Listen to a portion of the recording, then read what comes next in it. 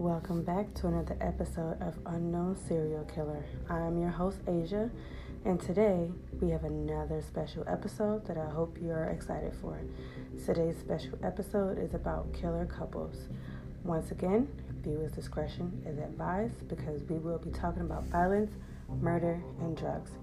Let's get started and talk about Alton Coleman and Deborah Brown. Alton Coleman was born on November 6, 1955 in Illinois. Coleman's mother worked 3 jobs and lived with his 73-year-old grandmother. A middle school dropout, he was well known to Illinois law enforcement, having been charged with sex crimes 6 times between 1973 and 1983. 2 of those cases were dismissed, with Coleman pleading guilty to lesser charges in 2 and twice being acquitted. Coleman was diagnosed with mixed personality disorder with antisocial, narcissistic, and obsessive features, with additional diagnoses including epileptic spasms, psychosis, and borderline personality disorder. Deborah Denise Brown was born November 1st, 1962. She was one of 11 children and was borderline intellectually disabled, suffered from head trauma as a child, and was also diagnosed with dependent personality disorder. Coleman and Brown committed their first murder when they killed 9-year-old Venita Wheat from Kenosha, Wisconsin. After Coleman had befriended her mother, Juanita Wheat, he abducted Venita and took her to Waukegan on May 21st, 1984. Venita's badly decomposed body was discovered on July 9th in an abandoned building 4 blocks from his grandmother's apartment. It was determined that she had been raped and the cause of death was ligature strangulation. In 1984, Coleman and Brown were in Gary, Indiana, and encountered 2 young girls, 9-year-old Annie and her niece, 7-year-old Tamika Turks. The couple sexually assaulted the 2 children. Annie survived the violent attack, but Tamika did not. Her partially decomposed body was discovered on June 19th. The same day, Donna Williams, a 25-year-old woman from Gary, disappeared. On July 11th, Williams' decomposed body was discovered in Detroit, Michigan, about half a mile from where her car was found. She had been raped and killed by ligature strangulation. On July 28th, Coleman and Brown entered the home of Mr. and Mrs. Palmer Jones of Dearborn, Michigan, whom they beat severely. Coleman ripped the telephone from their wall before stealing money in their car. On July 5th, Coleman and Brown arrived in Toledo, Ohio, where Coleman befriended Virginia Temple, the mother of several children. When Temple stopped communicating with her relatives, authorities entered her home and found their young children alone and frightened.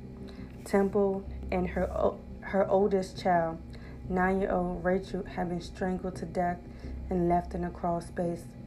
On the same morning as the Temple murder, Coleman and Brown entered the home of Frank and Dorothy in Toledo, who were bound with electrical cords which had been cut out. The couple stole the Duvadak's money and car, and Mrs. Duvadak's stolen watch was later found under another victim. On July 12th, Toni Story, a 15-year-old girl who lived in Cincinnati over the Rhine neighborhood, disappeared. Her body was discovered 8 days later. A bracelet that had been stolen from the Temples was found under Story's body. On the same day, the FBI added Coleman to its 10 most wanted list as a special edition as the 11th most wanted. Now, I know that's a lot to take in, and that was a lot for me to hold back from when I read about the 3 kids that they killed. You have to be very heartless to want to rape and strangle some kids just because you feel like it or because you get some pleasure out of it. And if you do, then you must be one sick person to actually get pleasure out of that, because who would want to kill kids, let alone somebody else's kids? It's not okay. let's continue, guys. Coleman and Brown bicycled into Honora Wood on July 13th at about 9:30. Less than 3 hours later, they drove away in a car belonging to Harris Walter, who they left unconscious, and his wife, Marlene, who was raped and beaten to death. Walter survived and later testified that they had met the couple to discuss the potential purchase of a camper, but Coleman attacked him with a wooden candlestick. The coroner indicated Marlene had been bludgeoned apparently 20 to 25 times during her violent assault. The Walters' car, as well as money, jewelry, and shoes, were stolen. 2 days later, the Walters' car was found abandoned in Kentucky, where Coleman and Brown had kidnapped a college professor from Williamsburg and drove back to Ohio with the professor locked in the trunk of the car.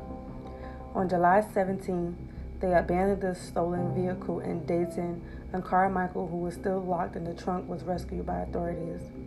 A week after their arrest, more than 50 law enforcement officials from 6 jurisdictions met to plan the strategy for prosecuting Coleman and Brown.